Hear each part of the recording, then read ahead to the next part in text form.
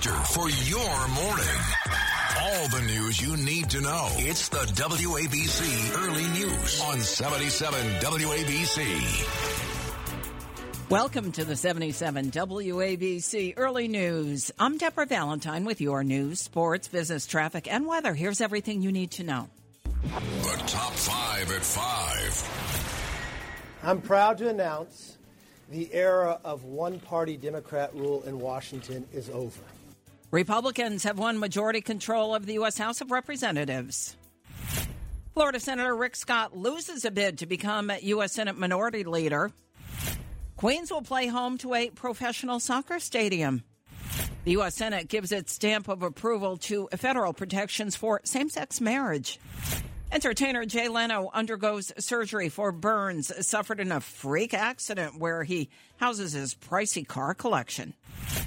Republicans have won a majority of seats in the House of Representatives, gaining control of Congress's lower chamber after 4 years of Democratic rule.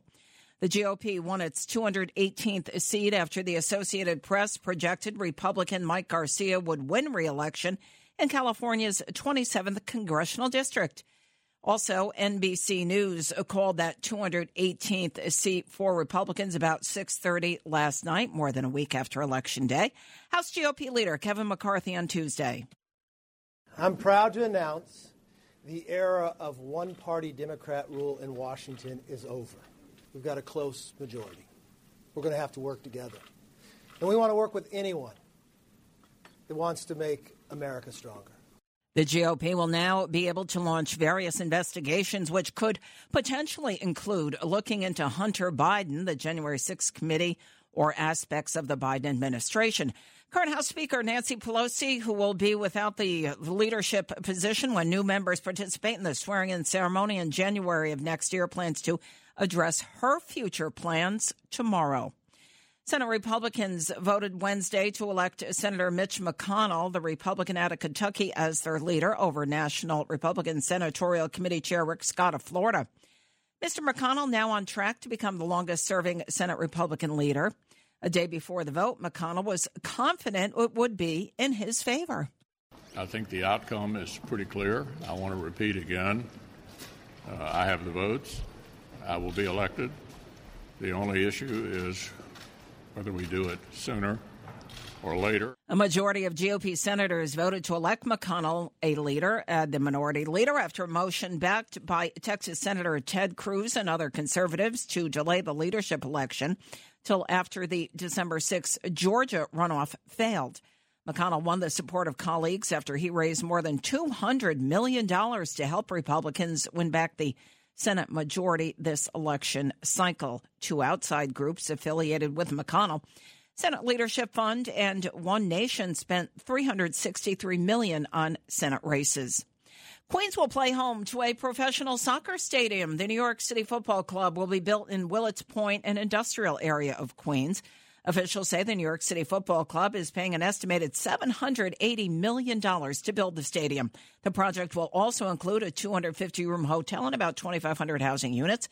New York City Mayor Eric Adams announcing the plans on Wednesday. This plan would add over $6 billion to the city's economy over the next 30 years and cement Queens' reputation as a world-class sports destination. Soon, we will have New York City Football Club, the Mets, Citi Field, and the Billie Jean King National Tennis Center located side by side. City officials believe the new stadium will make New York City a national soccer capital, laying the groundwork for the next chapter in club and Major League Soccer history.